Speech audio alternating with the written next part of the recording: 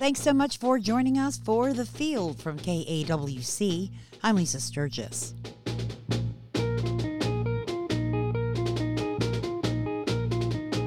We're back after a brief hiatus, and while we were away, Arizona lawmakers got back to the business of running the state. Fortunately, our friend Howard Fischer has been keeping an eye on things, and he'll join us to bring us up to speed. Plus, Congressman Ruben Gallego tells us why he's decided to challenge Senator Kyrsten Sinema. That's not the problem. The problem is she abandoned Arizona. And Yolanda Bejarano rises from humble roots and role to the chair of Arizona's Democratic Party. She's here to share her story and her priorities moving forward.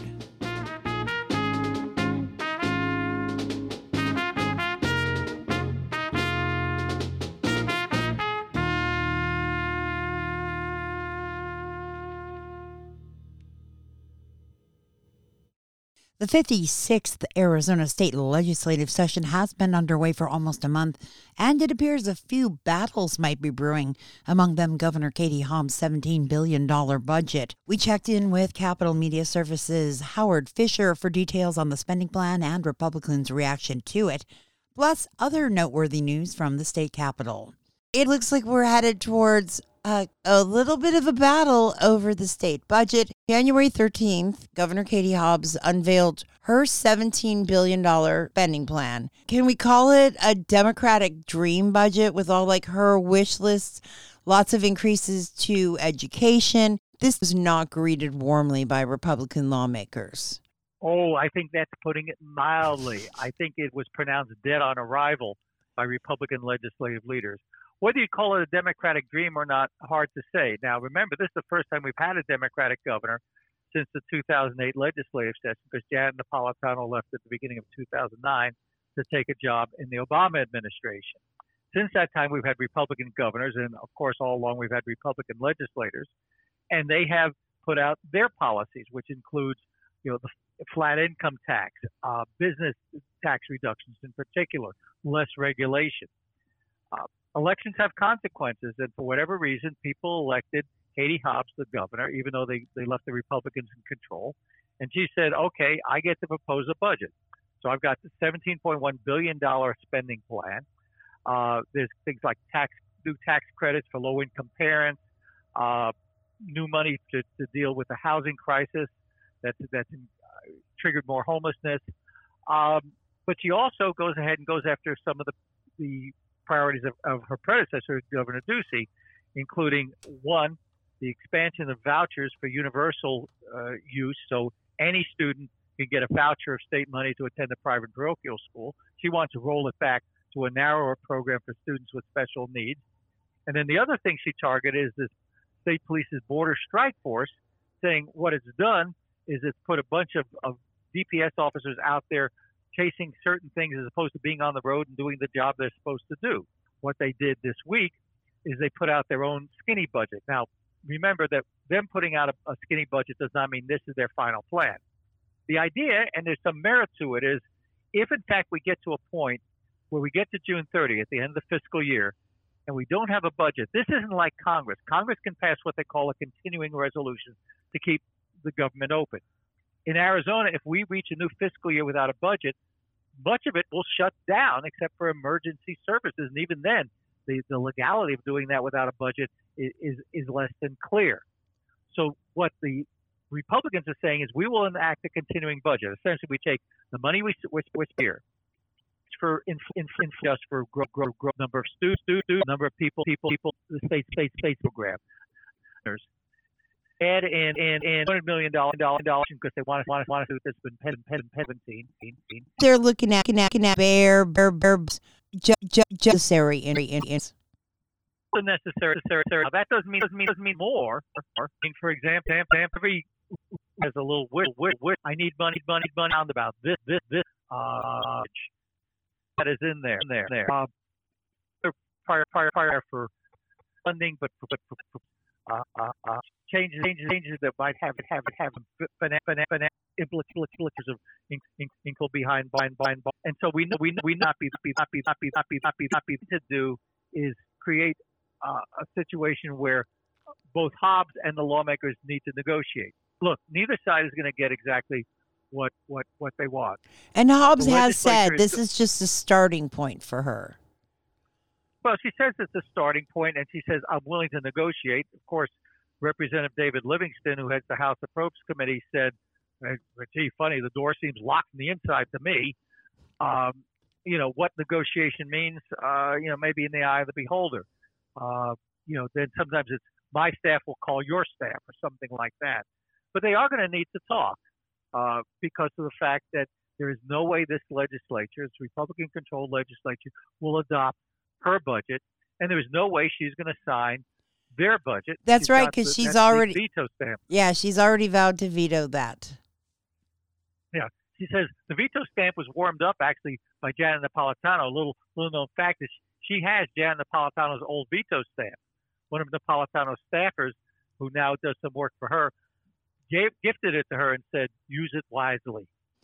Now, there's also a measure that looks to shield legislators' addresses.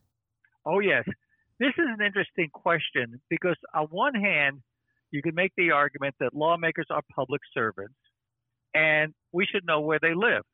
A, to know, do they really live in the community that they want to represent? And B, maybe you should be able to call them at home or something like that. Obviously, this occurs much more on a local level. People know who their school board members are and probably their city councilmen and county supervisors. The issue with the legislature has gotten a little hinkier, mainly because of what's happened in the past two elections. There's been a lot of hate going around. You've had county supervisors who had to be placed in protective custody by the sheriffs because of the fact they've gotten threats.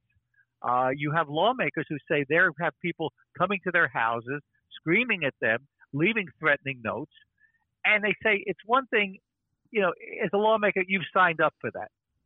But did your spouse sign up for that? Did your children sign up for that? So the legislation that is going now to the full Senate after it got out of committee today says that lawmakers are entitled to the same protection we offer right now, for example, for judges and prosecutors and people who work at the Department of Corrections. You can have your information sealed in county records. For example, right now, if you want to look up where I live, you can go to the Maricopa County Recorder's Office and you can look up any deeds in my property. You can look up my voting record as far as where I'm registered to vote. You can look up at the Treasurer's Office in terms of taxes I paid, all of which will give you, not just my name, but my address. Some of them may give you my phone number.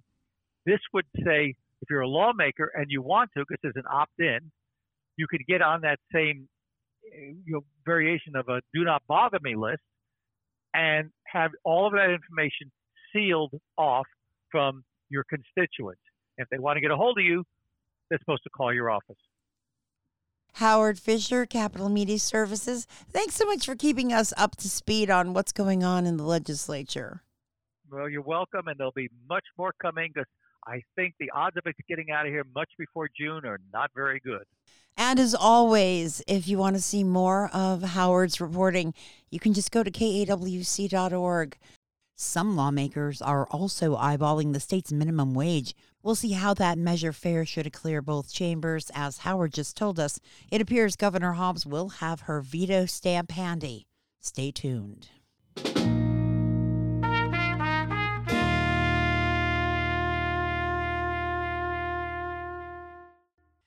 For some, it may feel like the midterm elections have barely hit the history books, but Ruben Gallego is already focused on 2024.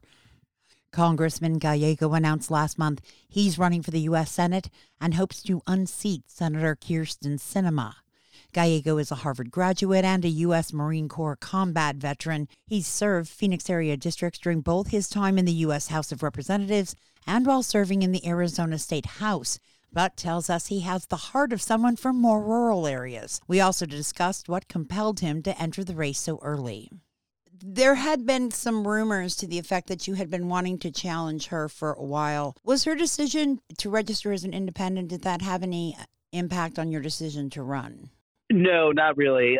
My decision to run was really based on, what I feel that she had not been doing, really representing Arizona. It's really representing working class people and fighting for them, and also just the lack of communication from her, like her inability to have town halls, the fact that she doesn't really venture outside of Maricopa County. All those things really, at the end of the day, are what really propel me to run. But I do have to say, she makes it down here to Yuma fairly regularly. So I'm glad that she has had some opportunities to talk to some people. But we know for a fact that she hasn't had one town hall, one open conversation with Arizona citizens for quite a while. And we want to make sure that people have a transparent and open line of communication to their senator. It's representative government, and you have to be there and hold yourself accountable to the voters. One of the criticisms that she has suffered since she was elected to the Senate is that she got there and she seemed to have abandoned the party agenda. Is that something that you feel or that you've heard from Democratic voters as well? That's not the problem. The problem is she abandoned Arizona. Party politics is party politics. What happens is that she goes to Arizona and she fought for pharmaceutical companies to keep their prices high instead of for Arizona seniors to actually have, cheaper and safe drug prices. She went and worked for, to keep hedge fund managers and private equity managers their tax cuts, something that no one in Arizona asked. And yet she does all these things while at the same time, refusing to answer to the citizens, right? Like, why are you doing this? Why are you lobbying for pharmaceuticals? They have enough lobbyists over here in Washington, D.C. They don't need one paid for by the Arizona taxpayer. One of the things that I hear here in Yuma County a lot, although it does seem to be changing, is that Arizona's rural counties don't get as much attention as they might deserve. How would you intend to bring your message and the benefits of a Gallego Senate seat to the people of Yuma County? Well, I don't think people are wrong that the rural Arizona has been ignored by a lot of the politicians in Maricopa County. For me, I come from a rural background. I was lucky enough to not be born on a ranch, but raised on a ranch in Mexico for many years. I have still the sentimental feelings for that. But I also recognize that, rural Arizona is a driver in our economy. And we need to make sure that we continue to give rural Arizona the attention it has. And I have done that also in my position, for example, on the Natural Resources Committee, making sure that we're bringing broadband to rural areas of the country so people can actually stay where they grew up and actually have a career, and also to help make sure that people that want to get themselves educated don't have to travel for hours and hours to do that. These are the type of things that we need to continue doing investment in, and I'm very happy to be able to do that. There was an op-ed in the Arizona Republic earlier this week that questioned whether you were too progressive for Arizona right now. How would you respond to that? These are the same questions they've been saying about every Democrat that's run statewide and won since 2018, 2020, 2022.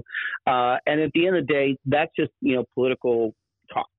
People care about the person they're voting for. Do they trust them? Do they know them?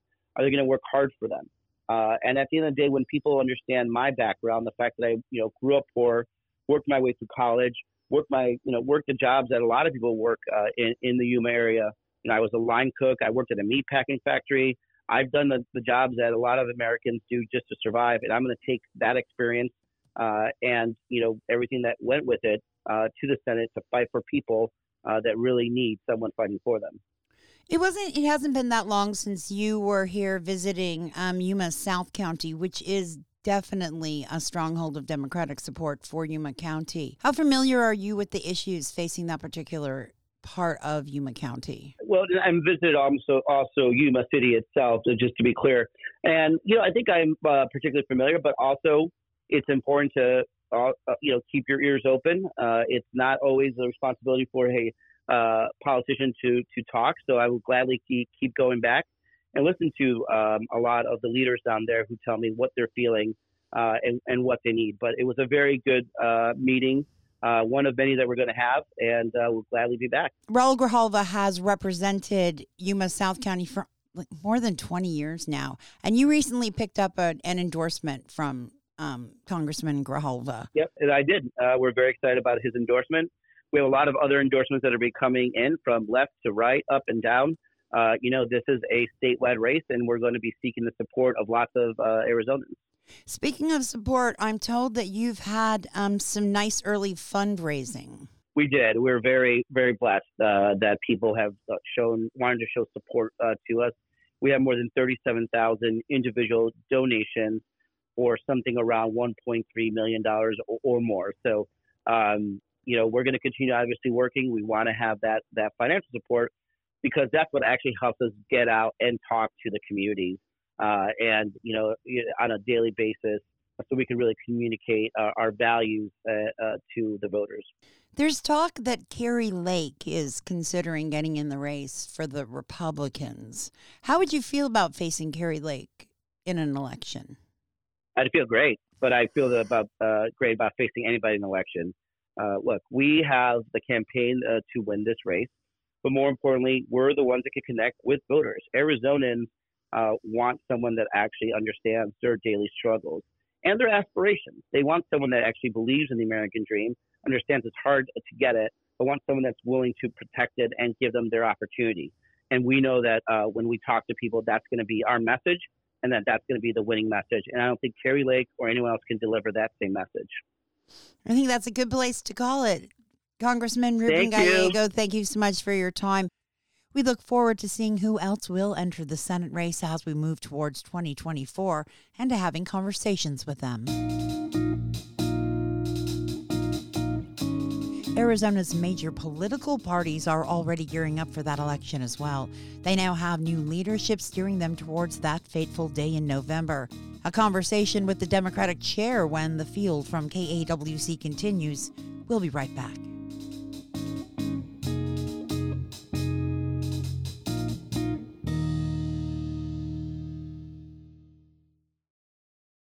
Funding for The Field comes from listeners just like you who support KAWC News. It's individual and community support that makes civil conversations, local analysis, and trusted news on this podcast possible.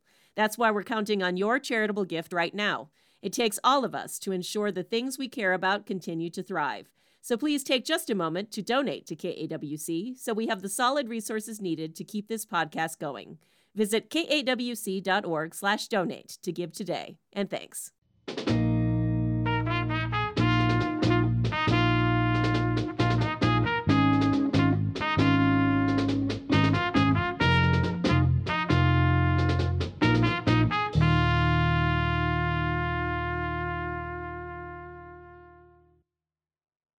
Thanks so much for listening to The Field from KAWC.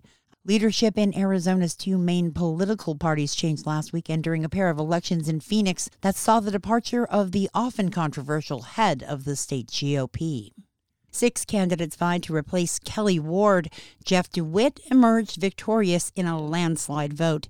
DeWitt previously worked as the chief operating officer for former President Donald Trump's campaign. Following his win, he promised to bring similar success to Arizona's political candidates. I am so honored and humbled by the trust you place in me, and I will not misplace that trust. I'm going to work for you, and we're going to unify, and we're going to get back to beating Democrats and winning elections. And thank you very much. Democratic committee members, too, came together Saturday to decide who will succeed State Senator Raquel Teran, who's serving as minority leader this session. Yolanda Bejarano and Steve Gallardo had similar agendas but differing experiences. Bejarano brings 2 decades of experience with grassroots political and union organization to the table, and ultimately that earned her the chair. We spoke to Bejarano about the chairmanship and her rise through the political ranks from her rural beginnings in eastern Yuma County. I'm from role. I know. So how does one go from role to running for the chairman of the Democratic Party? People ask me, how is this possible that you're from role? It's pretty red. My dad was a farm worker. My mom was a homemaker. And, my dad believed in public education and making sure that we all went to school and believed that our way out of poverty was through public education. So when when I turned 18, I came to ASU, and then my father died, and we had to bring my mom up to Tempe. and I had to get a real job. So I found a job at a call center, and in that call center there was a union, and there was a manager that was, mistreating an employee, and I stood up and I said, "Don't talk to that person that way." And somebody said, "Well, you should be a union steward." I said, "What is that? I don't even know what that is." So I became a steward and at the call center, helping workers. And then in 2010, SB 1070 happened, and I started getting more involved in I started volunteering my time and helping people get elected to office. People that I thought shared the same values. Like, I could not believe that it would be okay to pull somebody over based on the color of their skin. So I started getting more involved, and then it just kind of snowballed from there. I kept within the union. I was getting promoted, and I started doing trainings and leading all the trainings. And 2017, I got a full-time job with the union, and that's what I've been doing, just organizing and helping our members help elect, Democratic candidates to office. And in 2021, I got elected. I was promoted to be the field director. Do you think that we're seeing that the unions are seeing a kind of a resurgence under Joe Biden, since he is he has a history of being a labor advocate? Yeah, I think so. I think, there was some polling done. Over 70% of people believe that unions are needed. People need a voice in the workplace for better working conditions, for safety issues. We saw, I think a resurgence during COVID when, people felt that they were left to their own devices to survive. So I think people understand the need for a union to really better their working conditions. It was a very good election for the Arizona Democratic Party, but the Democrats still don't enjoy a majority in the state legislature. What priorities would you push for as the party chair as the legislative session gets underway? Well, that's just it. We need to make flipping the state house and state senator priority from day one. And that means recruiting candidates across the state. And that means grassroots mobilization and organizing that we've seen time and time again be so effective. So we need to work to find and identify and support candidates across the state so that Arizonans can see how much they stand to gain with Democrats in office. And we need to raise the money. They need to get their message out. And I feel uniquely suited for that role. But I believe it's inevitable. I mean, I'm from rural. We lost a state House seat that I feel we could definitely pick up again.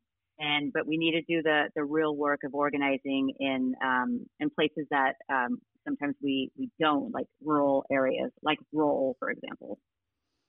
It is a very interesting time for the Democratic Party in Arizona. It is. It is.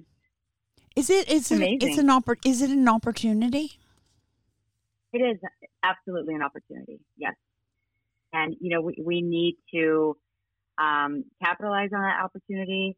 We need to flip the state legislature. We need to capture our 2 congressional seats that turned out to be very competitive, that we came very close to winning. And also, Donald Trump announced that he's running for president again, and his path to victory runs straight through Arizona. So we need to, put in the work to make sure that we stop him. Real quick, I just want to touch base with you about what's happening on Capitol Hill right now. Paul Gosar has seemed impenetrable in northern Yuma County for decades. Can anybody vie against Paul Gosar in northern Yuma County? I think so. I think when we get our Democratic message out and our Democratic values out, that we're all about lowering costs for Arizonans, that we're about making sure that prescription drug prices are affordable for folks, and making sure that people are not living in poverty, that children don't go to bed hungry. I think when we share that message versus, the Republican message of tax cuts for corporations, tax cuts for the rich, I think when you talk to people about that and you share it, it resonates. And I think we need to just go out there and talk to folks, really have those conversations and organize and get them to understand that how much better they're off when, how much they stand to gain when Democrats are in office. So I think it is possible. That was Yolanda Bejarano, Roll native and newly elected chair of the Arizona Democratic Party. We have also reached out to the Arizona Republican Party to invite their new chair on the show for a conversation. We haven't heard back, but we do look forward to talking to Jeff DeWitt in the near future.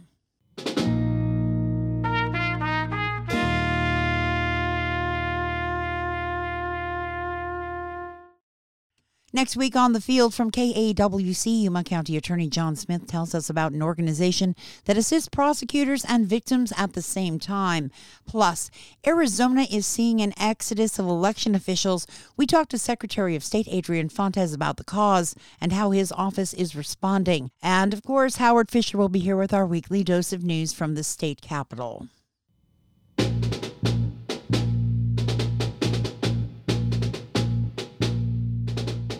The Field is a production of KAWC, Colorado River Public Media. Send your questions or comments to me, Lisa.Sturgis at KAWC.org.